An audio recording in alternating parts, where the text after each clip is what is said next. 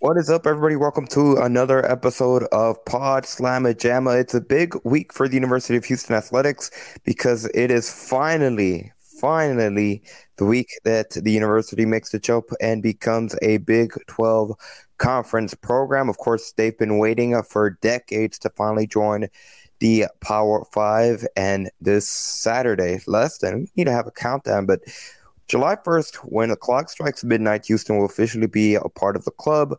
We'll talk about what Kelvin Sampson had to say about the Big 12 Conference and in particular about Commissioner Brett Yormark. And, of course, when it comes to the game in Mexico that they're going to be playing against Kansas in the future, we'll put a little bit of a bow on Jarvis Walker and Marcus Sasser as they were both first-round selections a week ago. And, of course, we'll wrap it up by talking about the University of Houston's string of commitments for potentially the season, but, of course, for the 2024 season, all coming up here on Pod Slamma Jam.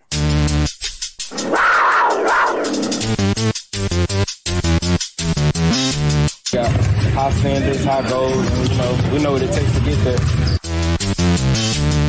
I want to be unguardable, if I'm honest. Coaches coach, players play. And that's a great place to be in your life, where you could care less what other people think.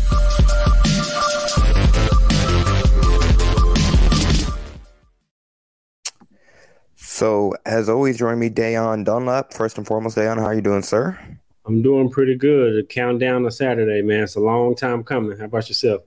I'm doing great. First, I'd like to give a shout out to everybody that's watching us live on YouTube. And of course, we hit a big milestone yesterday on Monday. We're recording this on Tuesday. We're live here on Tuesday for anyone that might be listening to the audio only version, or if you're checking us out on YouTube. After our live stream, we officially hit 1K subscribers. We can't say thank you enough to everybody. If you are a subscriber, heck, even if you're new to the channel, feel free to hit the subscribe and download and continue to support us. It's been a big milestone that we set out when we launched the Pod Slamma Jamma YouTube channel back in September of 2022. And just before Houston goes into Big 12, we finally achieved that milestone. So it was a big hoorah for us being able to achieve that. And of course, follow us on our other platforms, whether it be on Instagram or on TikTok, where it's all lowercase letter H Cougs, or on Twitter at Pod Slamma Jamma. If you are joining us here on the live stream, feel free to talk with us on the comment section. We'd like to hear from you guys, or even add us on Twitter at Pod Slamma Jamma to have that conversation with you guys. But of course, let's get right into it. There's Big Jack 512. He says, congrats, guys. We appreciate it. Thank you for being a support on the channel. But Dayon, let's get into it. Let's start with Marcus Sasser and Jarvis Walker. Let's just put a bow on that. Of course, both of them were drafted a week ago, last Thursday.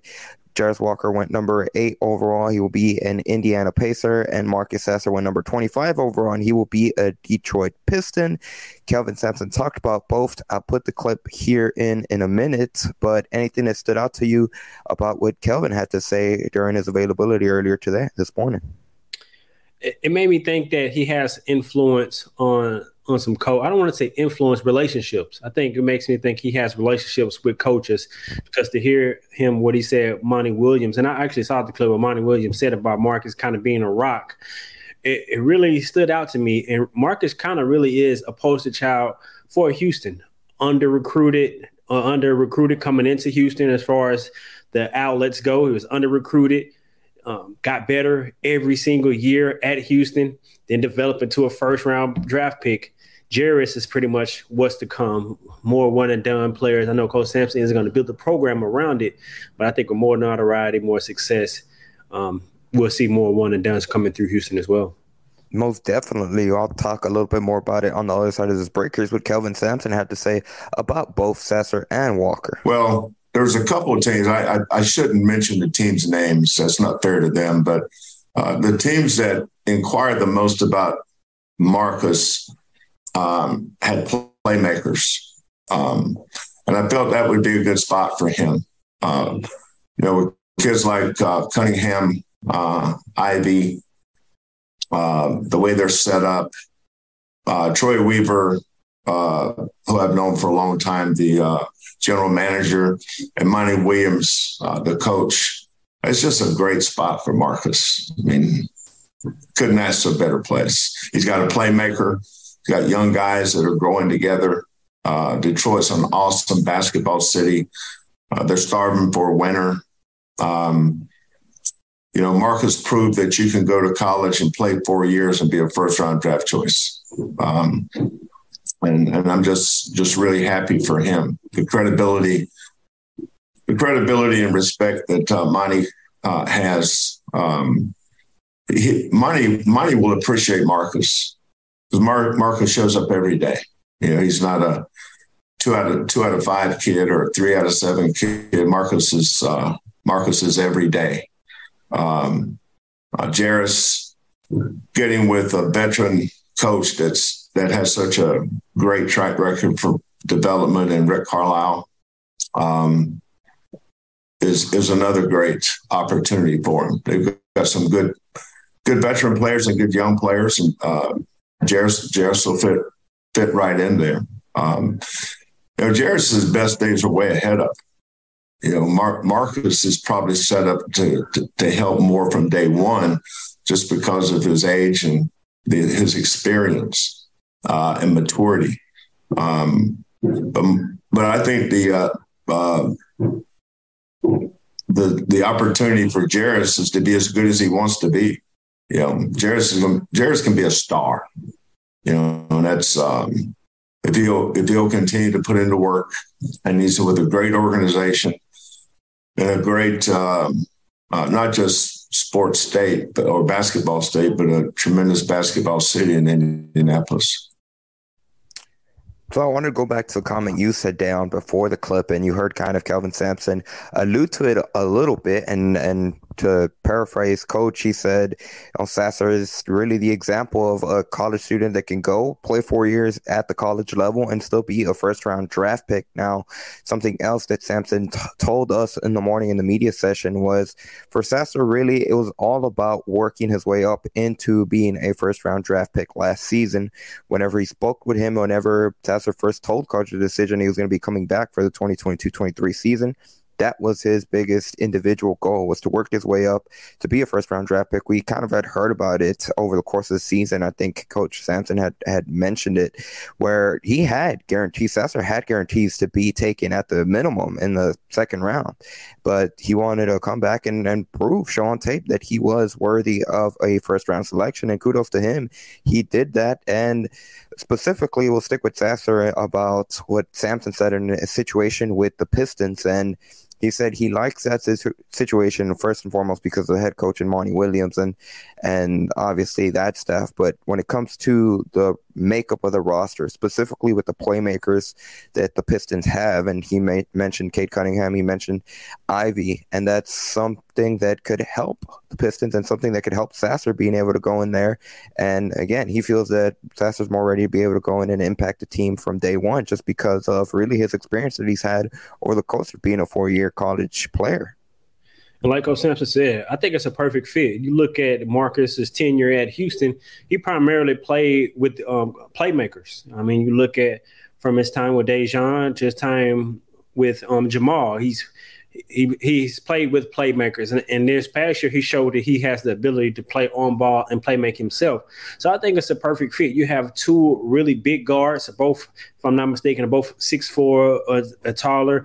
Both, especially Cade Cunningham, is a really good playmaker, pass first guard that can score. And so I think Marcus will fit well with those two players. And I think he can play alongside them because he can guard some opposing point guards, and those two can guard other wing players. So I think it's a good fit. He'll be able to run the floor, stretch the floor, and as well as play on ball and allow both of them to play off ball as well. So I think it's a good fit. But more importantly, I think he's a culture setter. I mean, we throw the word around Houston a lot, but I think what Coach Monty Williams is doing in Detroit is reestablishing a culture there, building a culture to what they had in years past when they had the Chauncey Billups, the Rip Hamiltons, Rasheed Wallaces of the world. And so I think it's a good fit. You get an experienced player, like Coach Sampson said.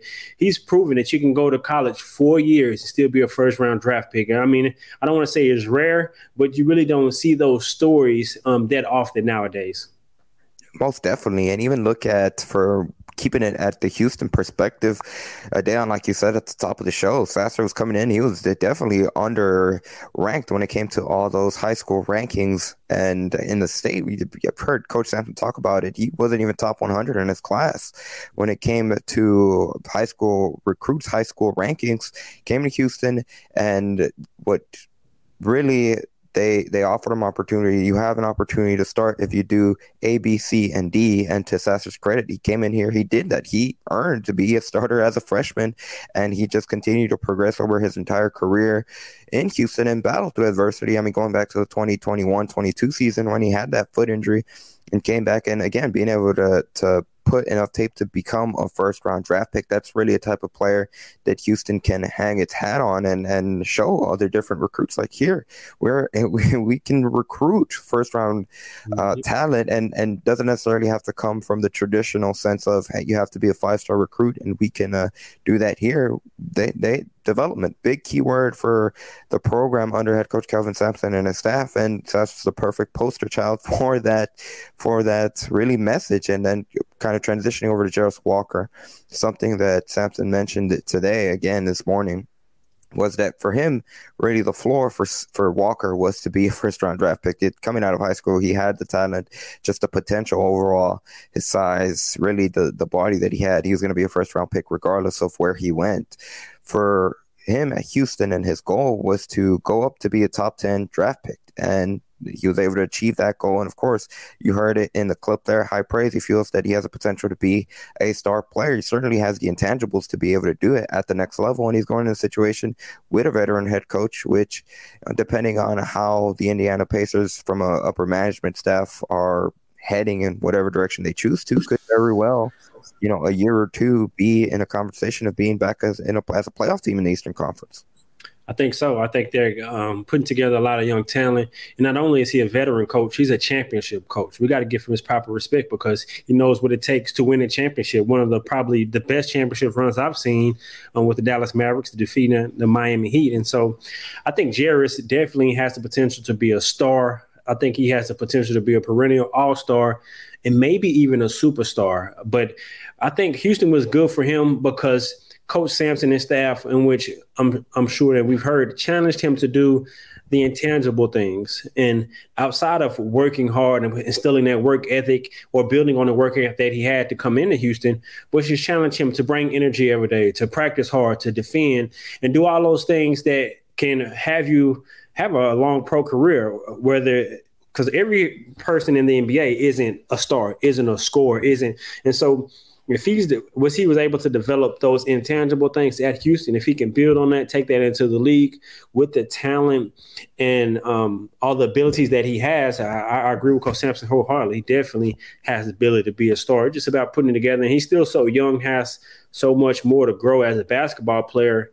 I think his best days are definitely ahead of him. Joe Mendez on the live stream says 2 first-rounders that will only continue to elevate the recruiting for the Cougs going into the Big 12 for years to come. And that's the perfect segue because we're going to talk a little bit more about the Big 12 real quickly. Joe Mendez's comment, I have the mode locked. So according to head coach Kelvin Sampson, I finally chopped off the bird's nest that I had on my head. Coach Sampson, the battle with my hair. He always has an opinion about my hair. Yeah. But real quickly, coming up here on Pod Time and like I said, we will talk more about that transition to the Big 12. Coming at midnight, July 1st, the Houston Athletics are going to make a live stream toast. That's very interesting what they're going to be doing. And it appears that they're going to be even unveiling new stuff about the new Football Development Center to go along with that live stream. Again, it'll be Friday night as it goes into midnight. So a pretty cool event that the Houston Cougars Athletics are going to be doing to kind of mark that jump into a Power 5 conference program. But before we do, once again, I'd like to remind everybody, if you haven't done so already, this could be the first time that you're ever watching us, whether it be here on YouTube or you just found us on Spotify, Apple Podcast.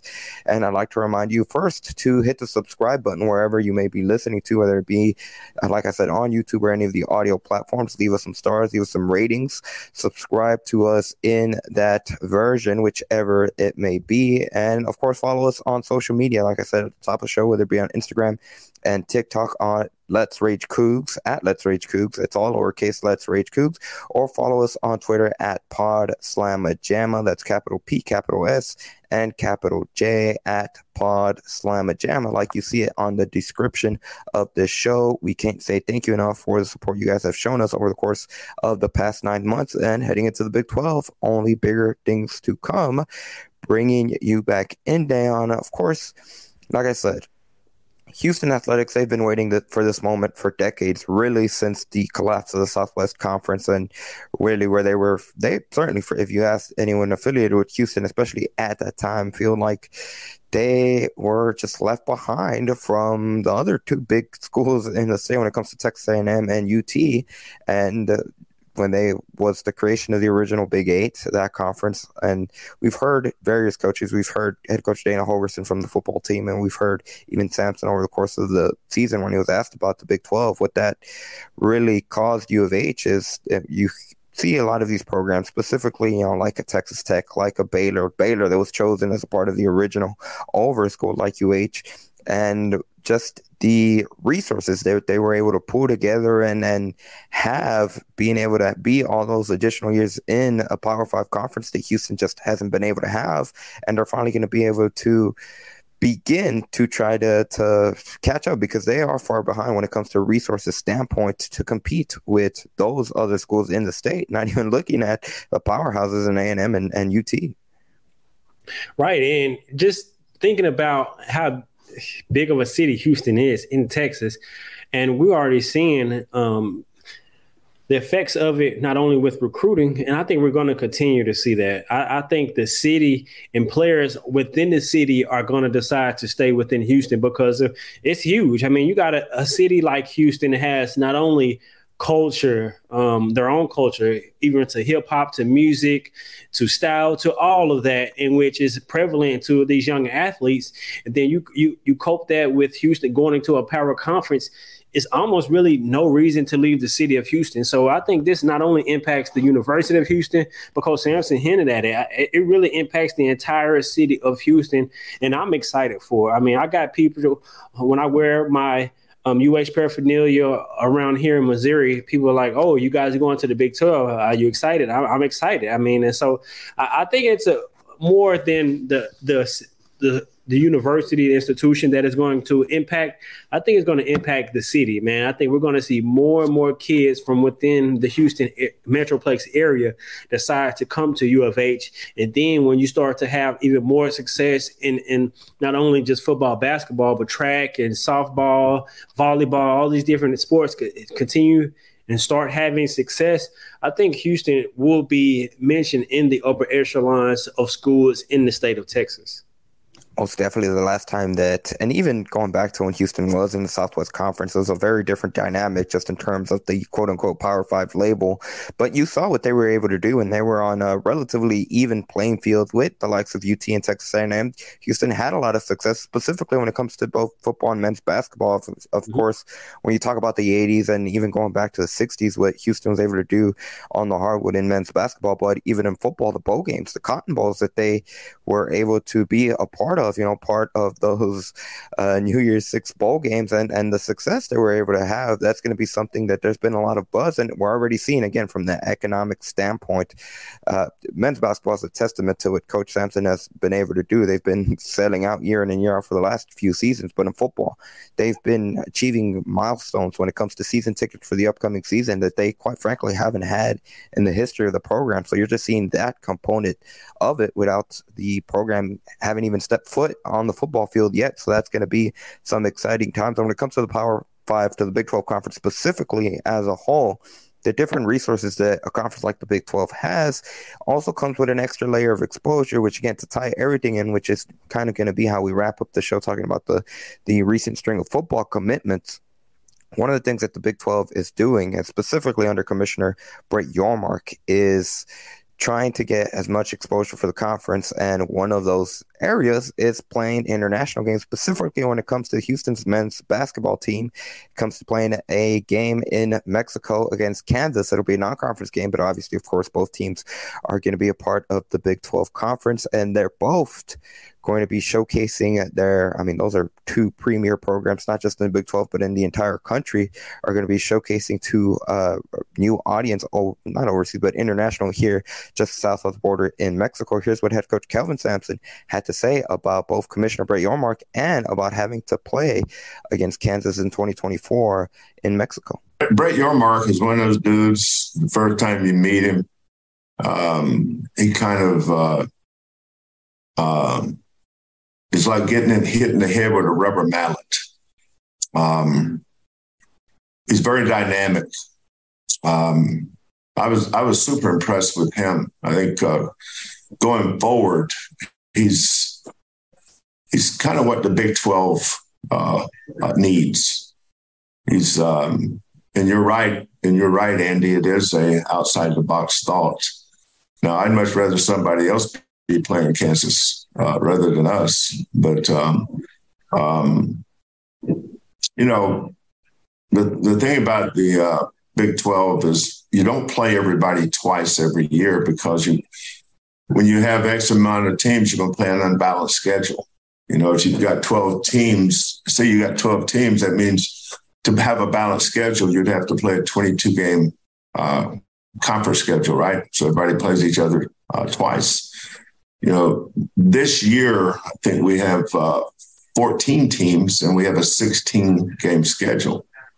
So there's going to be a lot of teams that only play once. So the game with Mexico, the game in Mexico, we were only scheduled to play Kansas once that year.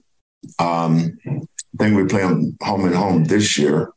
So we're scheduled to play them once that year. And so the Mexico game will be a non-conference game. The only negative I see is it takes a home game away from you. So what I hope is financially Kansas and Houston will be reimbursed from the potential loss of revenue or the gate that we would have for a home game. So let's say that home game, instead of playing Kansas and Mexico City, we start a home and home with Michigan, or we started a home and home. It takes that opportunity away, and also takes the gate or revenue you'd have from a home game. But it fits in line with what he wants with the Big 12. He's very much an outside the box thinker. He's very dynamic, and I've been super impressed with him. So high praise from head coach Kelvin Sampson about the new commissioner, and just his honest thoughts on both the positives and potential drawbacks, or not even drawbacks, just concerns about the game against Kansas in Mexico. Again, that game between Houston and Kansas will take place not this season, but the upcoming season, 2024, and it will be technically a non-conference game, even though, of course, both teams are representing the Big 12 Conference. But, Dan, I don't think you haven't had the opportunity to discuss about what your thoughts are on, first, Houston playing Kansas in Mexico, and just the Big 12 strategy of trying to increase the exposure of the conference. Are you in favor of it, or what are your thoughts on it? I'm definitely in favor of it, especially for Houston, who has such a large Hispanic demographic in Houston and throughout the Texas area. I think it's a great idea to expand not only Houston's brand, but the Big 12 brand globally. I mean, I know it's outside of the U.S., so I'm in favor of it. I like Coach Sampson's idea of reimbursing both institutions with the potential of revenue that they were lost, or even reimbursing the institution with the money that they spend to get to Mexico, because of both institutions will have to pay to get there. And of course, all the costs with the athletes and et cetera, et cetera. So I'm in favor of it. I think it's a great idea. I think I like the Houston and Kansas matchup, but I would have preferred two Texas teams. I think Houston and Tech, or Houston and Waco, or I think two Texas teams would have been a better matchup. Not that Houston and Kansas isn't a great matchup, because it is, obviously, but I'm just thinking about the large Hispanic population throughout the state of Texas. I think really honing in on that and having a Texas school travel abroad to Mexico would really benefit not only those schools, but the Big 12 as well. Most definitely. That's definitely a valid point. I think this is kind of where, obviously, with UT and Oklahoma leaving for the SEC that season, that imagine if you could get Houston and Texas to play in Mexico. That would be one heck of a matchup that, again, it would draw a lot of regional interest.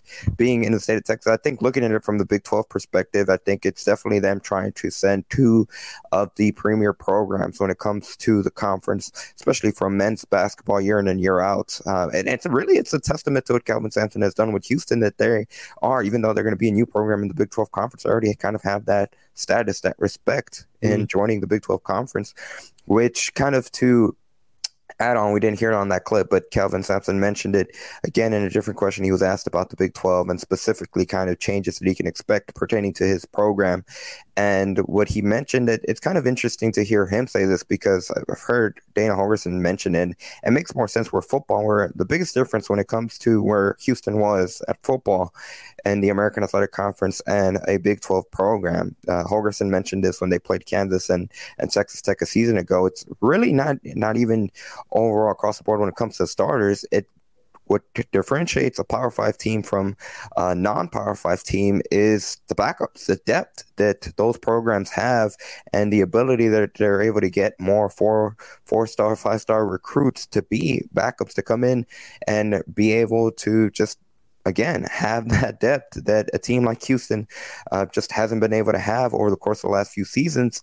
Now, switching it over to men's basketball, Kelvin Sampson kind of alluded to the same thing, and that'll be the biggest challenge. And not even specifically just because you got to have depth overall just to be from rankings or specific or anything like that. He just said that every conference game in the Big 12, specifically when it comes to basketball and how many programs are just juggernauts, or certainly they're going to be competitive night in and night out. He said every game is an emotional, psychological, and physical battle for these teams, and they just need to have that depth to be able to not really overload the starters, overload the main rotation players, and have a consistent rotation, a deeper rotation to kind of offset that.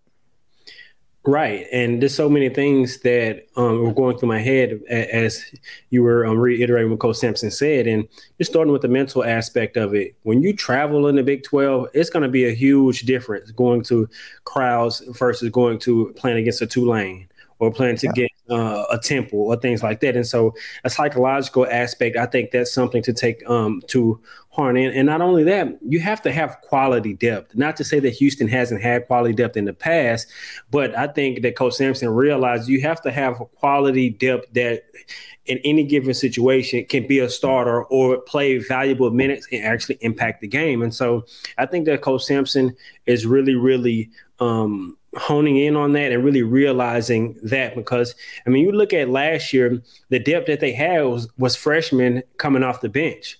And not to say they aren't quality players, because they prove that they are quality players, or I don't think they would have been at Houston anyway.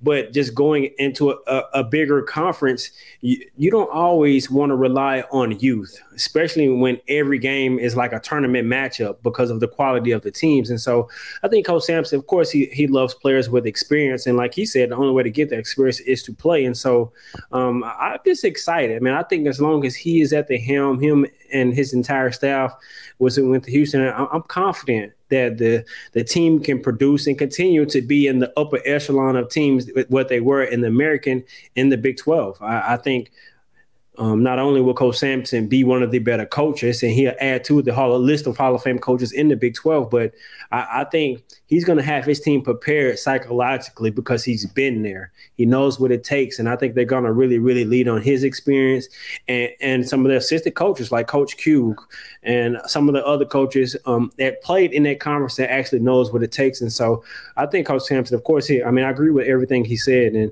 the Big 12 is going to be a challenge in itself, but you have to have quality depth, because we didn't even mention injuries. and what Houston 2 years ago went through that, and you had to have 2 seasons ago had to have that depth. And so, I mean, you definitely need depth. Yeah, I'm just look at the makeup of this team. They added 2 key veterans in Eldrick Cryer and Damian Dunn, but they are going to have a lot of returning players that do have experience. The guys like Ramon Walker, Terrence Arsenault in his second year, top to bottom, and of course the big piece in Javier Francis, who Sampson has been high on over the course of last season. Kind of see him take that next step in development and kind of step into potentially a starter role for Houston will be definitely something to watch in Houston's first year is as a Big 12 school. Now, the last thing, and kind of your point, Dayon, and specifically what you mentioned, of course, with having to play different crowds where night in and night out, it's just going to be a madhouse just because of how the Big 12 are. I think the crowds could definitely are going to be electric, no doubt about that. But I think something that Houston has had, not to the favor of, something that they're going to have in their favor is just last season having that number 1 ranking a lot of times, even though they were playing.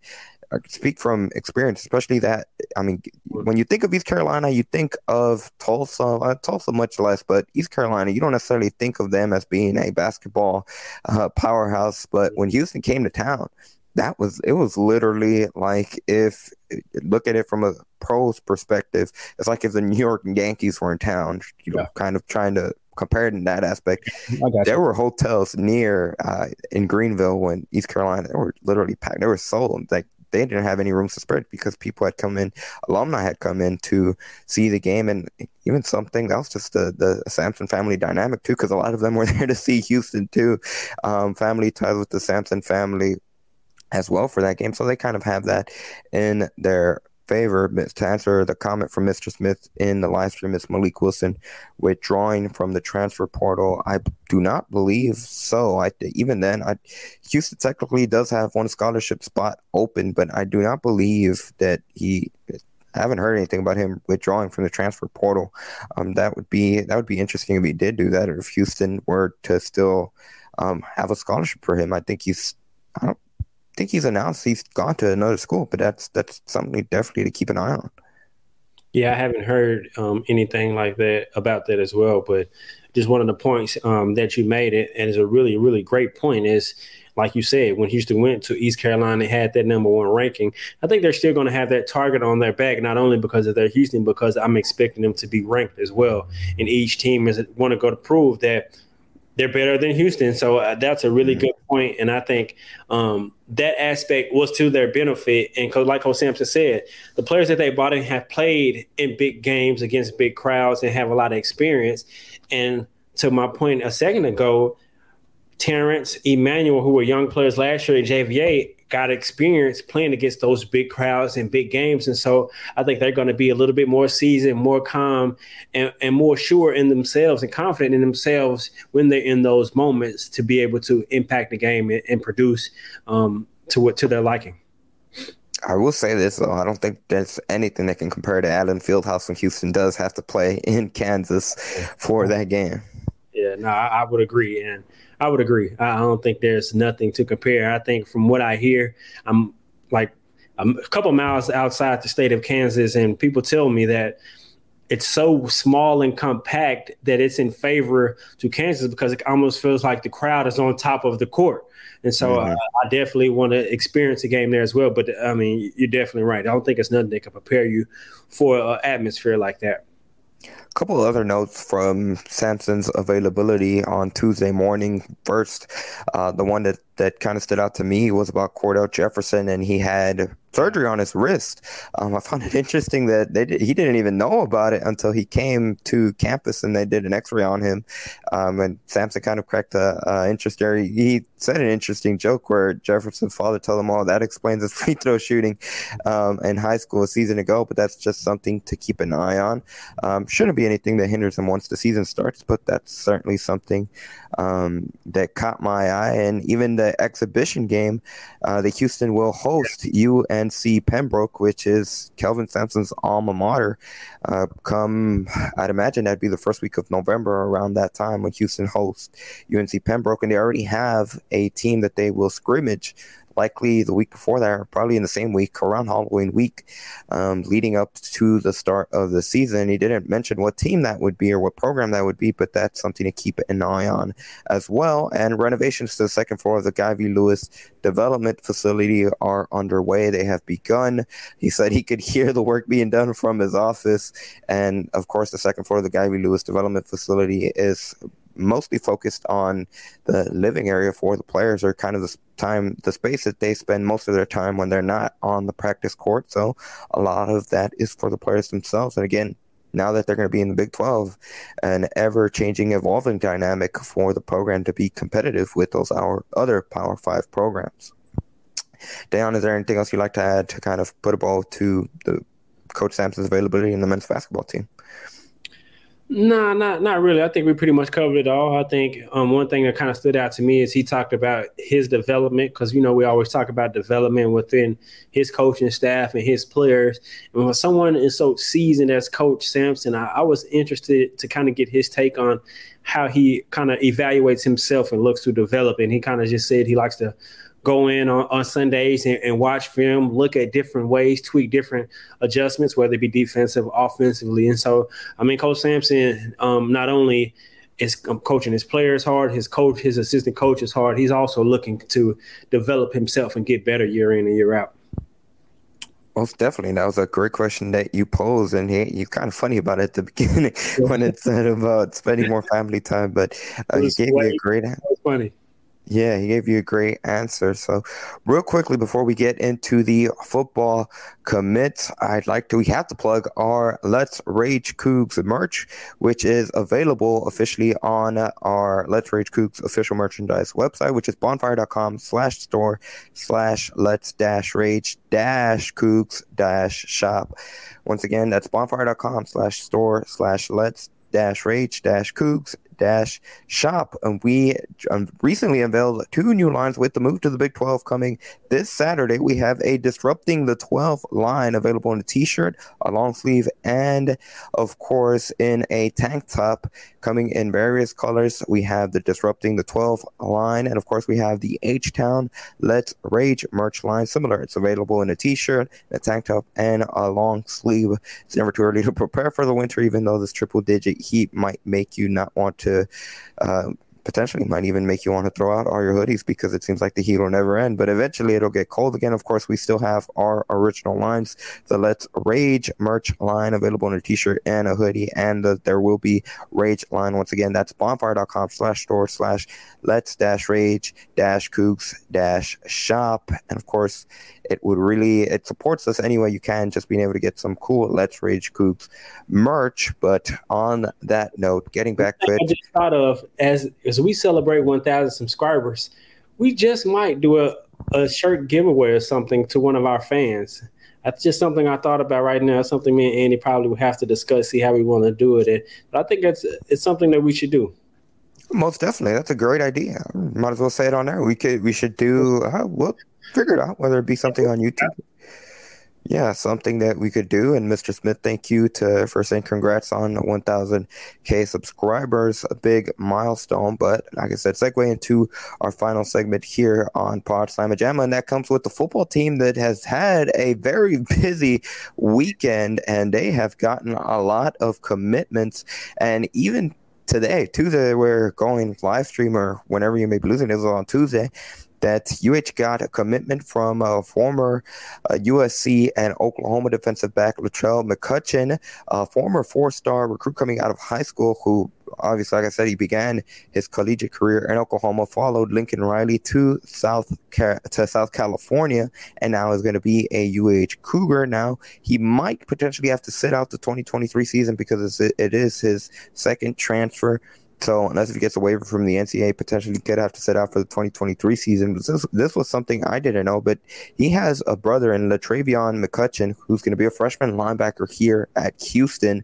That potentially could be. I'm certainly figure that was a factor in him choosing the Houston Cougars. But he recorded 22 tackles and a sack for the Trojans last season.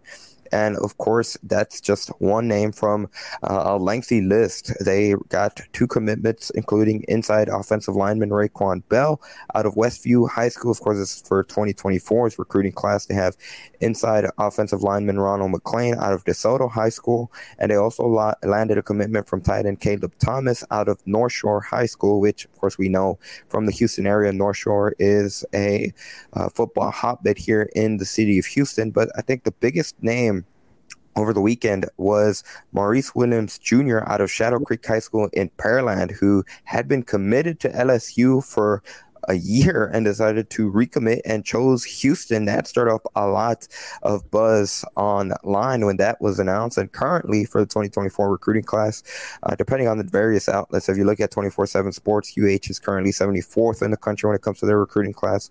On on3.com, they are 65th. Of course, still very early when it comes to 2024 commits, but heading into, again, this is kind of the Big 12 weekend for Houston. That's going to be the big move on Saturday, the big jump. They're really getting a lot of buzz. They're building a lot of momentum. It's pretty cool to see numerous commits the week that Houston makes that jump to the Big 12. Very exciting, and they're getting them from big-time programs. You just mentioned North Shore, DeSoto, and Dallas is a hotbed for recruits, and Shadow Creek as well. And so not only are they winning inside the city, but they're also getting players inside the state. And I think that's something we can look for, a trend to continue. I think they will do that. But that Williams flip from LSU was very, very, very surprising. And I was very happy to see that. And I actually watched the interview that he had. I believe it was with Dave Campbell. I can't remember the source or who interviewed after him and talked about his decision. And he really talked about wanting to build with Houston, wanted to be a part of a transition and kind of make his name at a program that's trying to rise to greatness. And so I think that's a great selling point for the school, and not only for the football program. I think be a part of turning something around and changing something and getting it to its peak. And I think with the recruits, they're really killing it in the recruits, whether it's in the portal or the kids out of high school. So, I mean, you got to give kudos to Coach Holgerson and staff for really stepping up their recruiting. And I think the Big 12 has helped them tremendously. Most definitely. I want to read out a tweet that Matt Golden had over the weekend. He said he loves seeing, or I guess I might as well read the tweet, and I quote, "Love seeing my Houston boys stay home and rep the city. We just getting started. #go Cougs." Once again, that was Matthew Golden, who could very well be the next star receiver for Houston in line this upcoming season. But again, you get to see that excitement. That's a great point when it comes to potentially seeing that already the Big 12 impacting the football program, because for years, we always knew that Houston and just the state of Texas in general has been a hotbed for football talent. But you always see, especially when it comes to Houston, you see a lot of guys committing and eventually signing with programs like Texas A&M, of course, UT, and the powerhouses when you think of across the nation. When you think of Alabama, when you think of Georgia, when you think of any other powerhouse, they get a lot of their recruits from Texas. And now Houston can start to make waves, specifically when it comes to the city, make waves and lock down top talent as well, and start to make some noise in that aspect, which is key for the future success of the program. It is for sure. And I think like this comment right here that John Mendez said, we're going to see a lot of players line up to stay home for the Cougs. And I think that's going to really be to the detriment of other teams in the conference. You look at the likes of Oklahoma State. So many schools really throughout all conferences come to Texas, like you just mentioned, to get players. And I think Houston is going to be one of the beneficiaries of players staying in the state of Texas and staying if they're from throughout the Houston area in Houston. Now, I think once they achieve a level of success and start winning, you will start to see even more 4 stars and 5 stars become the norm. Because, I mean, many of us were surprised when we had Ed Oliver come. He had a brother that played on the team, but you know it's a possibility. And then they've already had success in regards to developing players and getting them to the next level. Now you add winning on top of that, being in a Power 5 conference.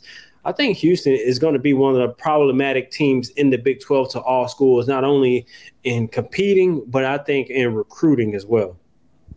Yeah, Joe Mendez's comment on the live stream, the Big 12 will realize their greatest fear by having UH in the conference. The players will line up to stay home and play for the Cougs. Maybe not all, but definitely get their fair share. And that's a great point, Dayon, about, once the program starts to see success, it's just going to continue to be buzz. The buzz is going to continue to increase. It's kind of like a train. It's slow to start, but once it gets going, it's hard to stop it. And hopefully that's something for the football aspect. Again, going back to when they were in the Southwest Conference and they were among the elite, or at least when it comes to conference, it was more than considered. If you look at it from a modern standpoint, very well would have been considered a Power 5 conference at that point. Houston had its fair share of success on the gridiron on the football field, especially going back to the 70s and 80s, and now Houston could probably hopefully get back to some of that level of consistent success. They've had stretches, of course, going back to 2015, 2016, and even in 2021 when they went to 11-1, but they haven't been able to consistently be at that high level, and that's something that they have the opportunity, hopefully, to do so with, again, just being attached to the Big 12, and if they're able to produce on the field, that's just going to continue to add more buzz. I do want to pose this question, which was brought up on the live stream, and I don't know how to say this username, so I don't want to just butcher it, so I'm gonna COR13MBG on YouTube says, who will be in the starting backfield for Houston Cougars football? And I think you got to go with Brandon Campbell, Stacey Sneed. Those are going to be the two lead backs for the football program. And obviously, of course, with the departure of Alton McCaskill, it's got to be those two. And Parker Jenkins, who we had on the show in April, I think it'll be interesting to see. We had him. He said he wanted to come in here and compete, keep his head down, and just potentially compete for a spot. Well, that opportunity got a lot bigger when McCaskill decided to transfer. Also, the transfer from West Virginia as well. He has expertise, got a lot of carries, has success within the conference as well. So I think that's a name to keep an eye on as well. And we saw how Coach Holgorsen and staff likes to use their running backs. You will get your touches.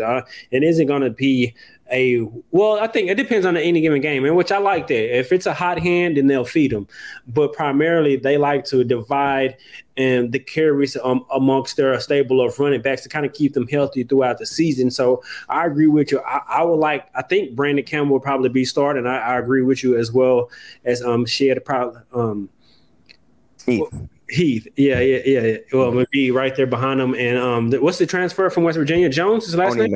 Tony Mathis Jr., who, interestingly enough, he's technically following Holgorsen because he was recruited by head coach Dana Holgorsen to West Virginia. He just decided to stick with them, and he's going to be a fifth-year option. So obviously he's going to be a very experienced running back, and he's been able to produce. He's increased his numbers each and every season that he was at West Virginia, putting together his best performance last season for them. He had 5 touchdowns and rushed for over 562 yards on the season. So again, the biggest thing, going back to what we mentioned earlier in the segment about depth, there certainly seems to have a lot of depth in that running back room, even though they obviously, of course, you're not going to be able to replace a guy like McCaskill with just one player, but being able to fill them out with a lot of different depths. And at some point, someone has to be able to make plays and step in and take that spot by the reins, and who's going to be that lead back.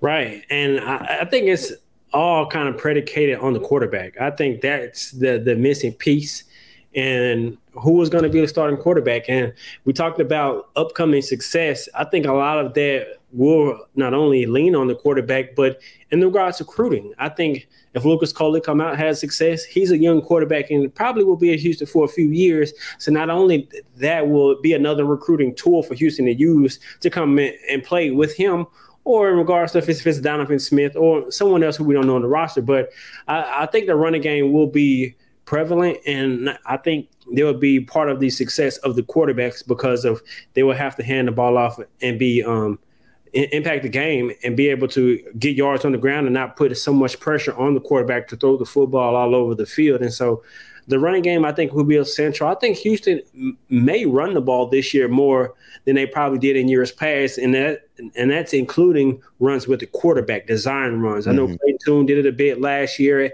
a lot at times, but in De'Aaron King and Greg Ward in years past. But I think this year Houston will probably be a 60-40 run team, probably run it 60% of the time, throw it probably 40.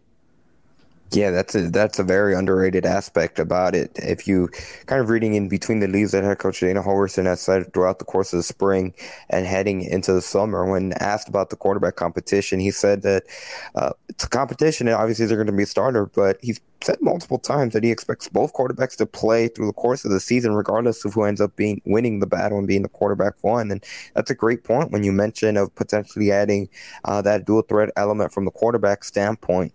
Now, Comedy says, "Oops, he meant the starting defensive backfield, not the running backs." But to kind of answer his question, I think it'll be interesting. It'll be a lot wide open, especially when you look at that defensive back group. It was an area last season that struggled for various reasons. The one could be injury, and a lot of those injuries caused a lot of inexperienced players to have to step into the spotlight. And there were times where you could tell they were very, very young defensive backs.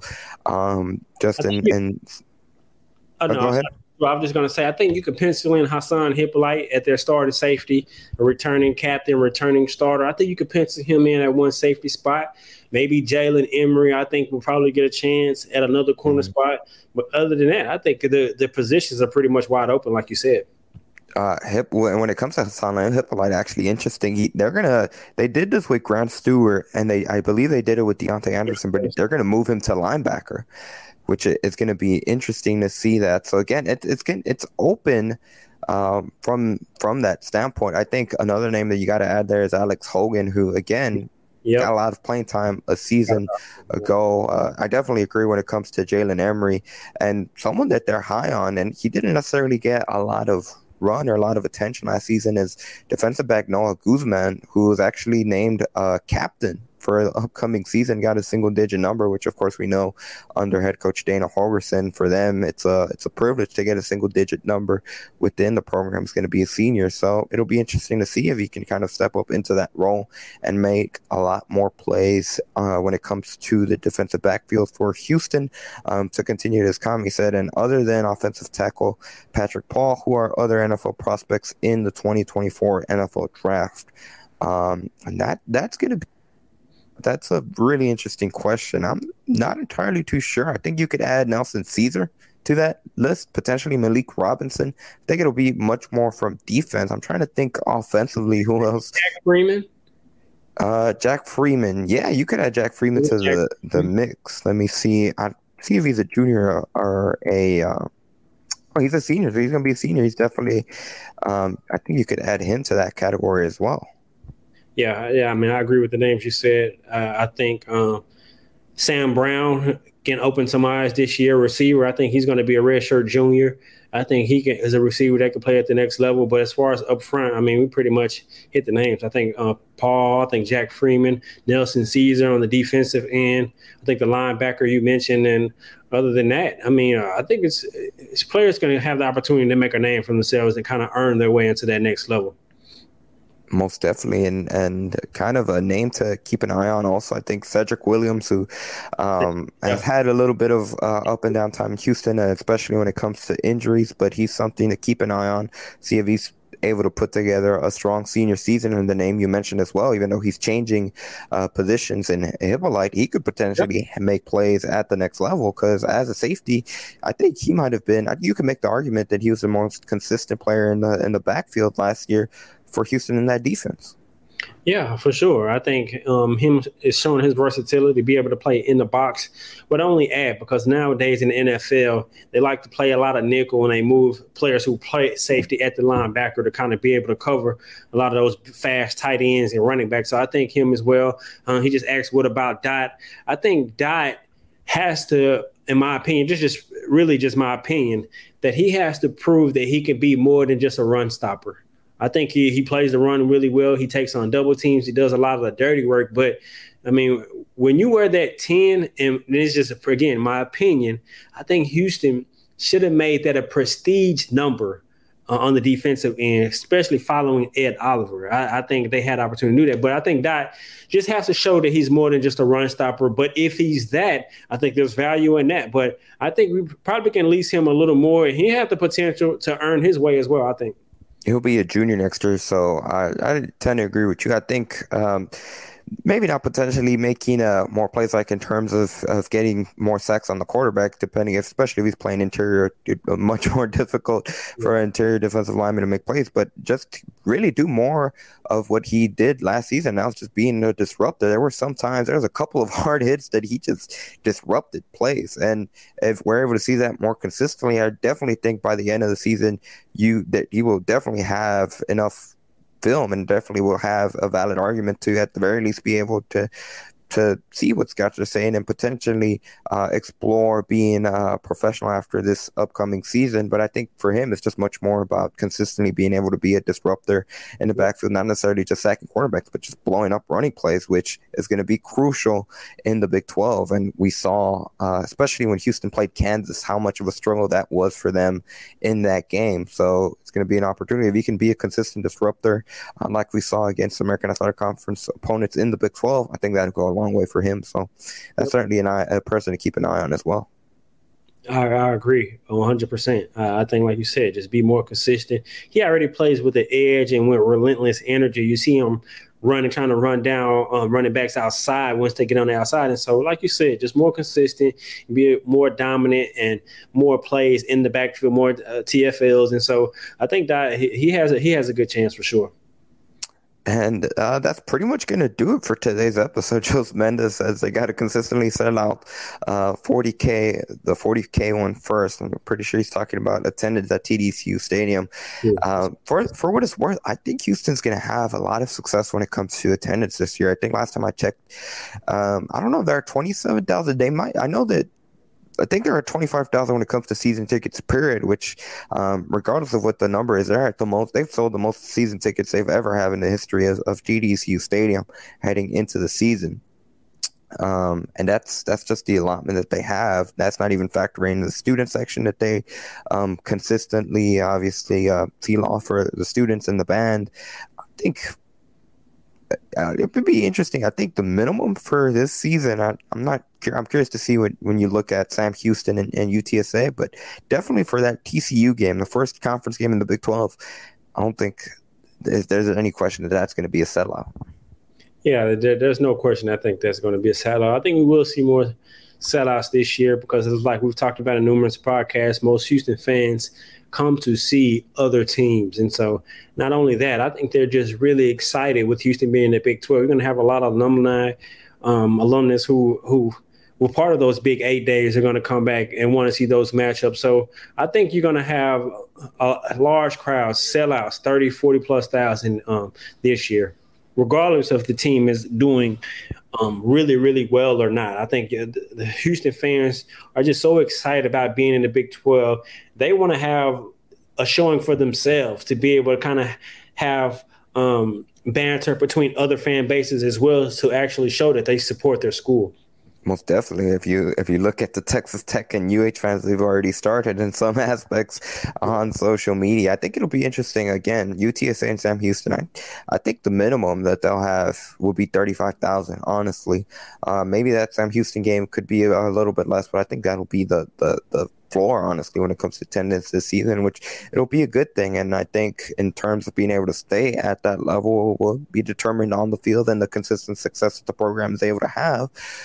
So get them in the building. Once they get them in the building, it's on the program to keep them in the building. So exciting times. Of course, like you mentioned, UH will commemorate the move to the Big 12 on YouTube, YouTube live stream on Friday night. I'm not entirely sure when it'll begin, but definitely for sure they'll have a toast at midnight. And like I said, it seems like they're going to be planning to unveil new information on the football development facility and potential even and stuff that they're planning for TDCU Stadium and in terms of that aspect.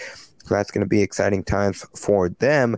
That's going to do it for today's episode of Pod Slam and Jamma. We thank everybody that took time to comment, ask questions, and just congratulate. Like I said, thank everyone for commenting. We appreciate it, of course, for just sending congratulations for hitting that 1,000 subscribe milestone on YouTube. I said at the top of the show, my name is Andy Honest. You can follow me on Twitter at @Honest_5. Most importantly, you can follow the show at PodSlamMajama. You can follow us on Twitter, talk to us on Twitter, and we will respond. Otherwise known as the guy that just lost the bird's nest on his head. And Dan, I'll toss it over to you. Where can people find you? And as always, you get the last word. You can follow me on all social media platforms at Dayon Dunlop, like it's listed below. And we appreciate all the supporters who helped us reach our goal of getting to 1,000 YouTube subscribers. Like we said earlier, a second ago on the show, please look out for the merch, support us with the merch. And as always, can't end an episode without saying go Cougs.